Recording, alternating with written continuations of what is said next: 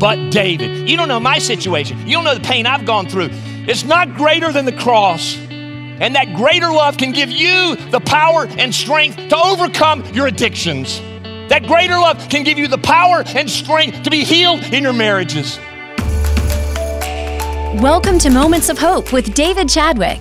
On our last broadcast, we began a brief study of Jesus' last days on earth. He died for our sins, but then rose from death, assuring us that he lives with us today. So let me ask, how does Jesus' resurrection influence you today? Here's David with a message called The Fulfillment of the Prophecy. He went through all the verses in the Old Testament.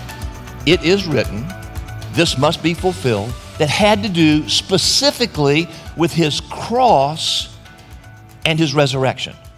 Are you with me?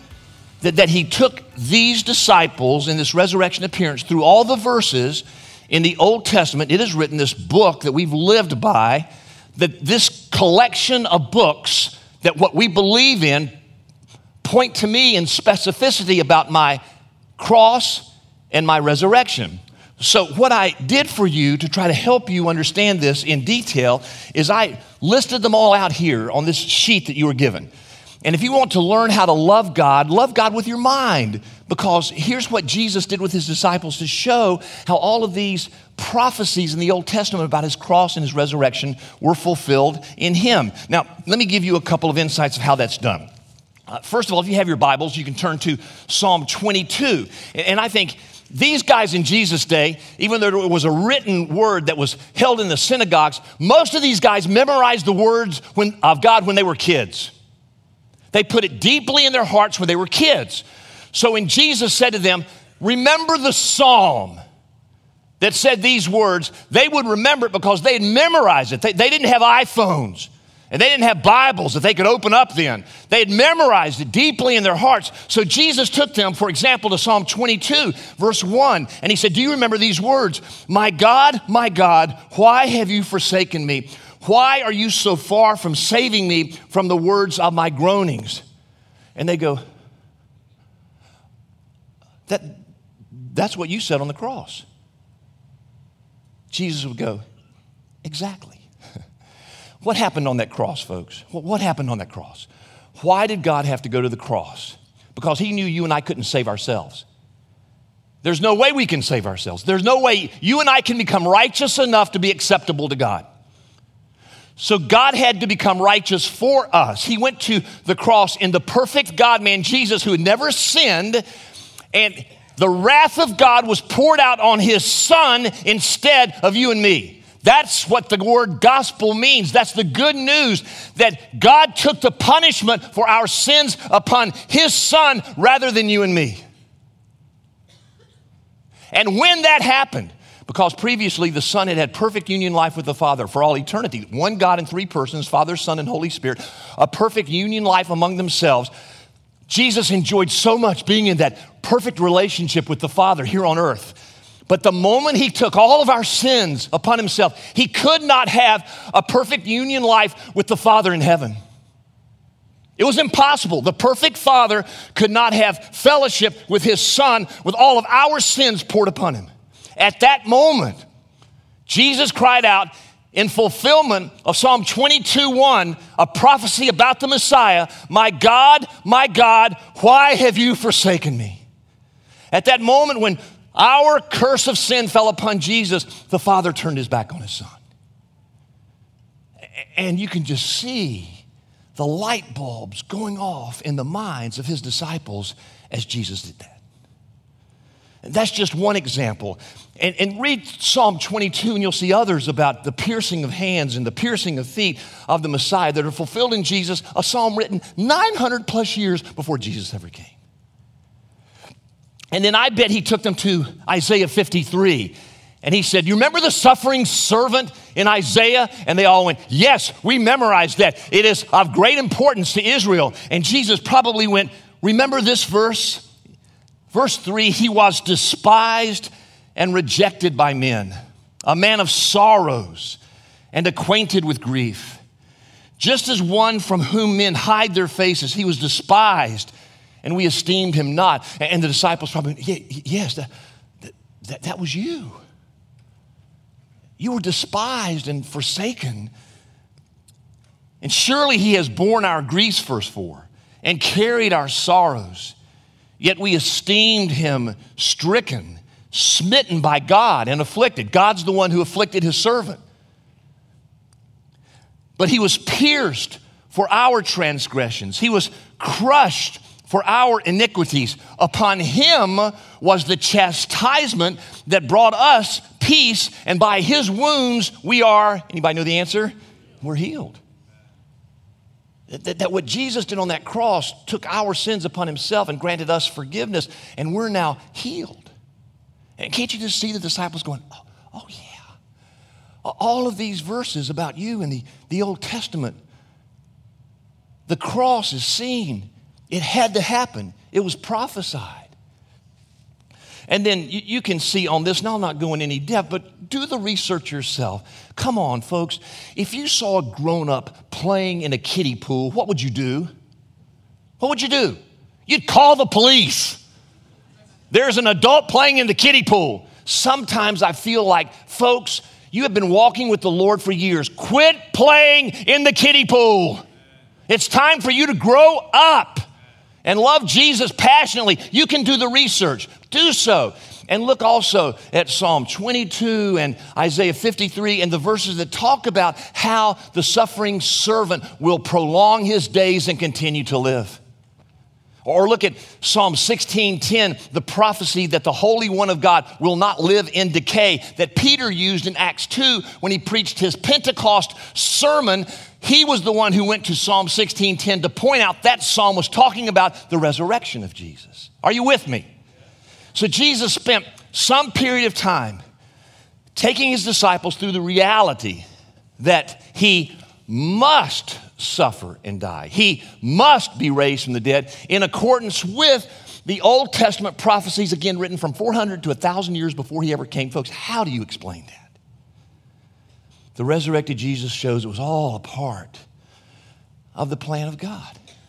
Now, when you grasp that Jesus was sent to earth, God in human flesh, he lived the perfect life we can't live because we have a disease called sin that happened at the moment of conception.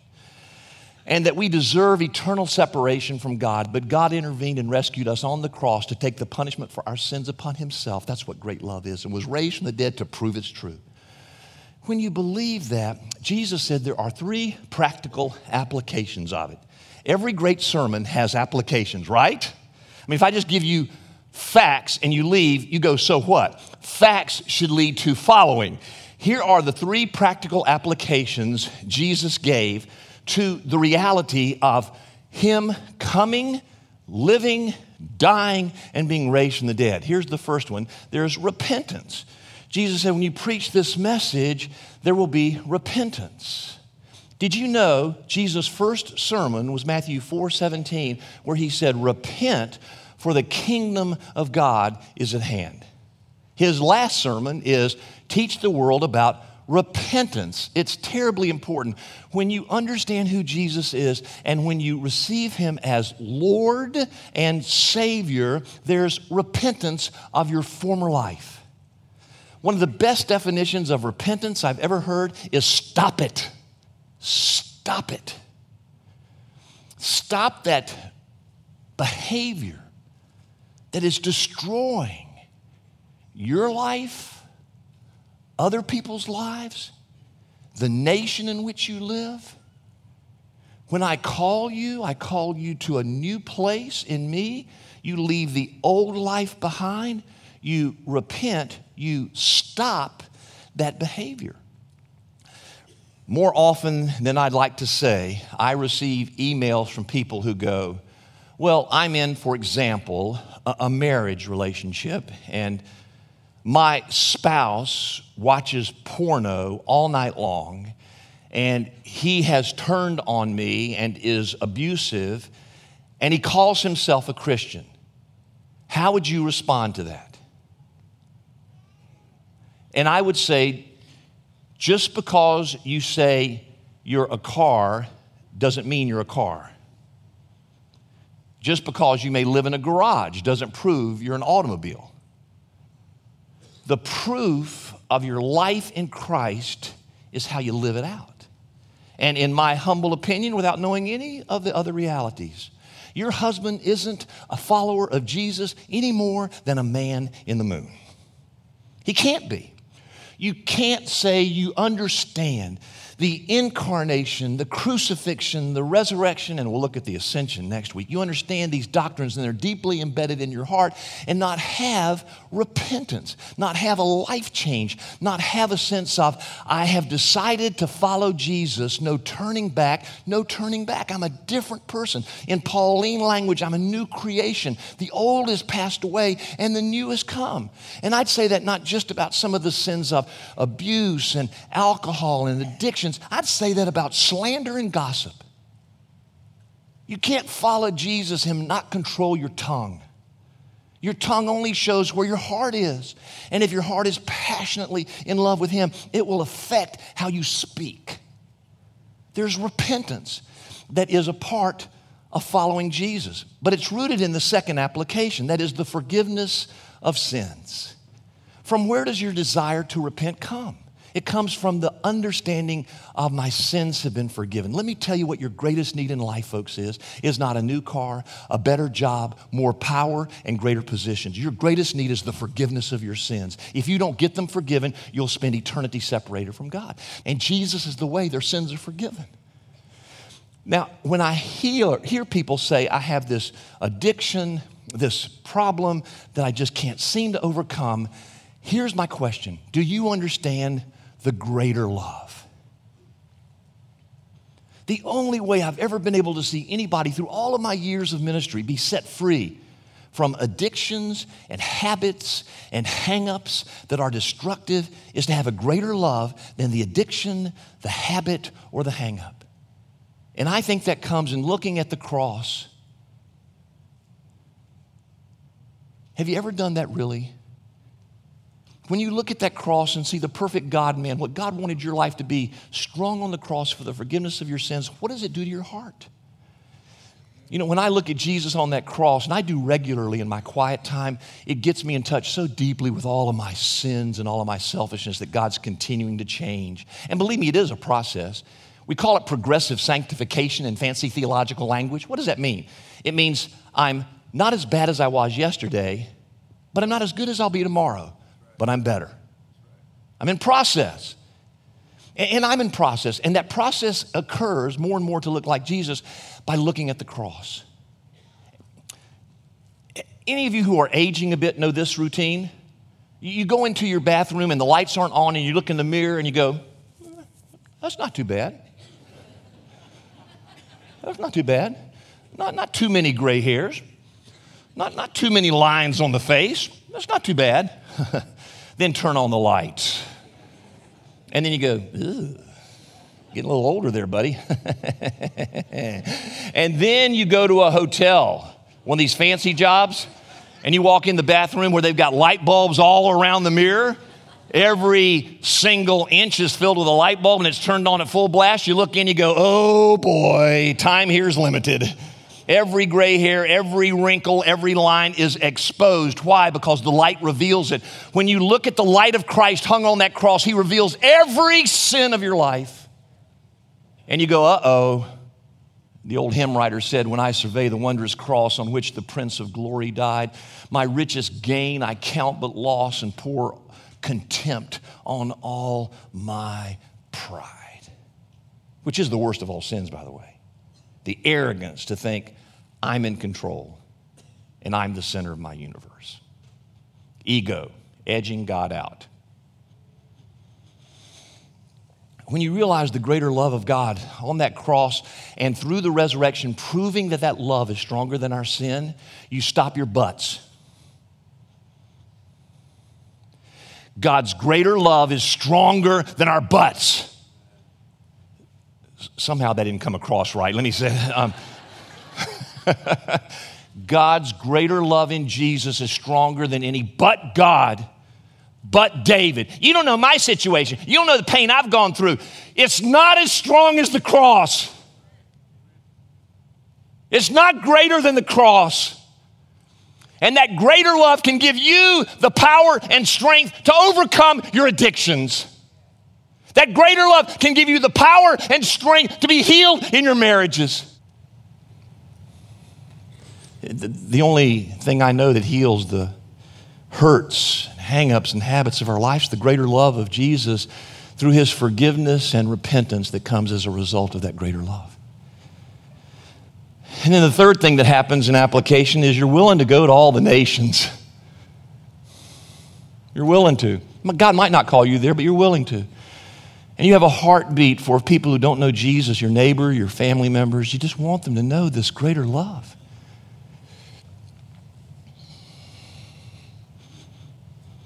All the nations. Did you know in 1974, 1/2 of the world had never heard the name of Jesus? Now it's 1/3. We've made a dent. You have a heart for the world. You have a heart for your neighbor. You know the infilling power of the Holy Spirit that's given you this greater love, and your life is much in secondary in proportion to the fulfillment of the call that Jesus has given to you.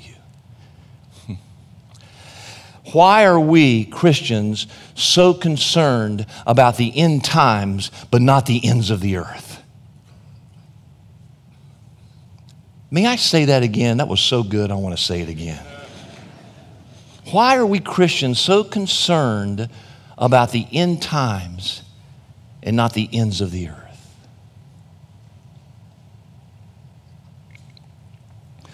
For the one we know as Lord and Savior, Commander-in-Chief, said, take this gospel of repentance and the forgiveness of sins to all nations, including Nepal, including India, including Lebanon, including Egypt, to reach the people who've never heard. Now, why in the world would people do that? Because their commander-in-chief had said to go. To go. And as one very famous missionary said, Jesus commands us to go. He doesn't guarantee we'll come back. And folks, if you don't have anything to die for, you really don't have anything to live for.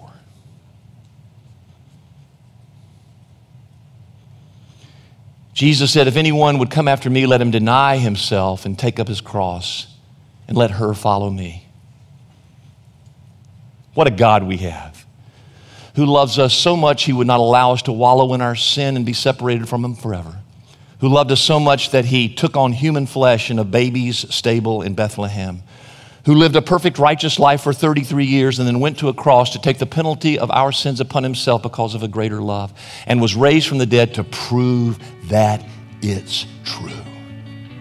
God's greater love is for you today too. And he's stronger than your butts. I promise. I promise.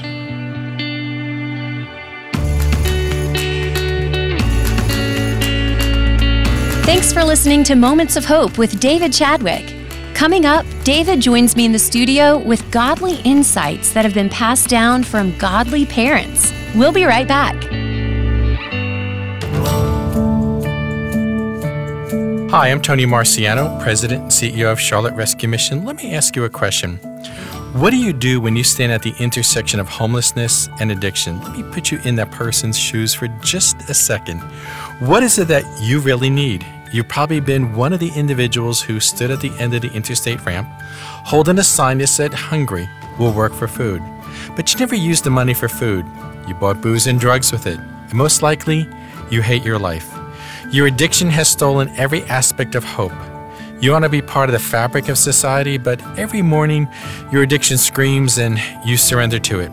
There is one thing you do need, and that is transformation. The place to go is Charlotte Rescue Mission. Charlotte Rescue Mission works from the inside out to address the root cause of someone at the crossroads of addiction and homelessness. The Rescue Mission provides free, Christian, residential, high-quality substance abuse recovery programs to members of our community who otherwise would not be able to afford such services. With a passion for holistic transformation and a love for Christ, the Mission's 120-day program has transformed the lives of thousands of men and women in our community. Charlotte Rescue Mission is grateful for the financial partnership of Moments of Hope Church.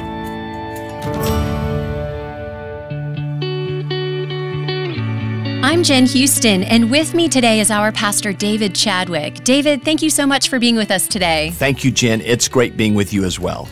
Well, in this morning's Moment of Hope, you wrote that nothing much good happens after midnight. This sounds like wisdom of the ages that we should all listen to. And the wisdom of the ages, particularly for me, from my dad. He said it over and over again to all three of us in the Chadwick household, as we would want that freedom as we got a little older to have more time in the middle of the night to do what we wanted to do. And Dad was steadfast. He demanded a midnight curfew from us all. His justification?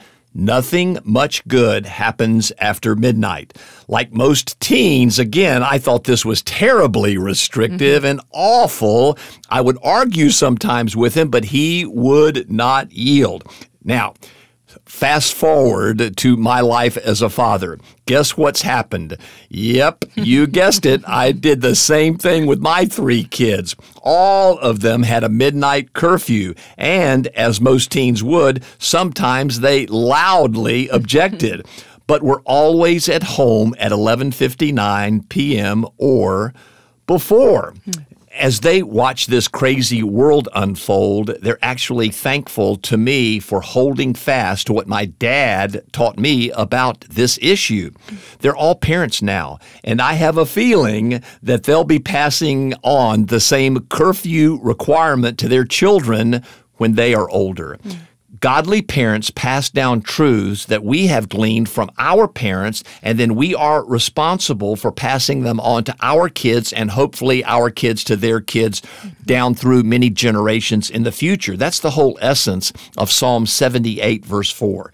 The truth that nothing good happens after midnight is a truth that is a forever truth. I pray everyone listening now will enforce it upon their children even when they loudly object. Well, this is such good wisdom. I'm going to tuck this away because I'm not quite there yet. How old are your kids? My oldest is 14. You're there. I'm almost there. So I am definitely going to use this one. I just need the courage to continue to enforce that and remember the wisdom myself of it, because I do think it's really important. And the thing that comes to mind right now is, there's always tomorrow. If you're begging and pushing and going against this boundary, the reminder of there's always tomorrow. You can engage in, this creative moment tomorrow. Isn't it interesting that in the Bible, Satan is called the king of darkness, and Jesus always describes the kingdom as one being of light, and he himself is called the light of the world in John 8.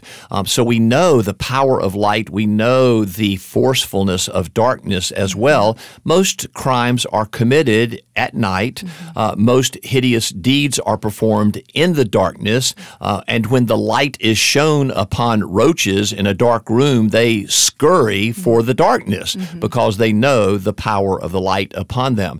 That same truth prevails, that nothing good really happens after midnight in the middle of darkness. Come home to the light where you are safe. That's so good. Thank you so much for these insights today, David. You're welcome, Jen, from my own experience, and I hope we'll pass them on to generations to come. And if you listeners would like to receive from me a daily written moment of hope, please go to momentsofhopechurch.org. There you can subscribe from my heart to yours, arriving in your inbox every morning at 7 a.m., a moment of hope. This has been Moments of Hope with David Chadwick, Senior Pastor of Moments of Hope Church. We would love to have you join us for worship this Sunday morning. We meet at Providence Day School, located at 5800 Sardis Road in South Charlotte at 10 a.m. You can find more information on our website, momentsofhopechurch.org. Again, come join us Sunday morning at 10 a.m. at Providence Day School, located at 5800 Sardis Road in South Charlotte. Our web address is momentsofhopechurch.org. For David and the entire Moments of Hope Church staff, this is Jen Houston, asking you to pray for those who are standing for truth in our nation's government.